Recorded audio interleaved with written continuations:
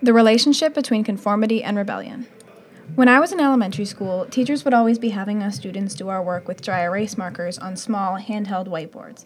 Now, for an 8-year-old, whiteboards are a big deal. They're kind of like magic. You put something down with marker, rub it, and boom, it's gone. Completely vanished. Mesmerizing. Yet our teachers would always be on our tails about drawing on them when we weren't supposed to. It was a long list of reasons like it's a waste of ink, to it's a distraction, or even you're ruining the board. Understandable, I know.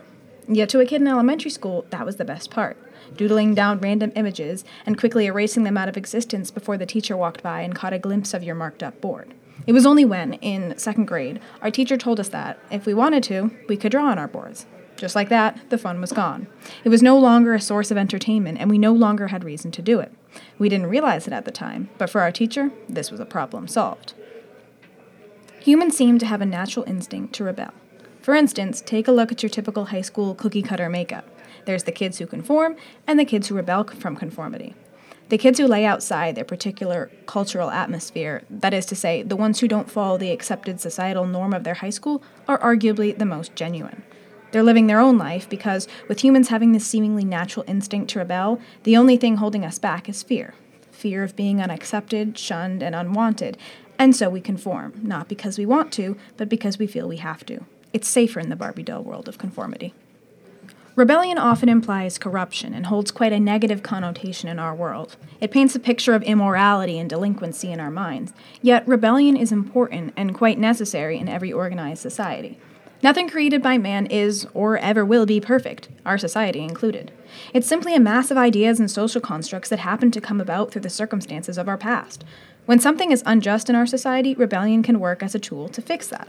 It just so happens that our society is made up of millions of people that take part in its belief just by having a belief set of their own. With that many people making up a structure of ideas, fluctuation is positive and even necessary. And how exactly is this development and change of ideas brought about? Rebellion.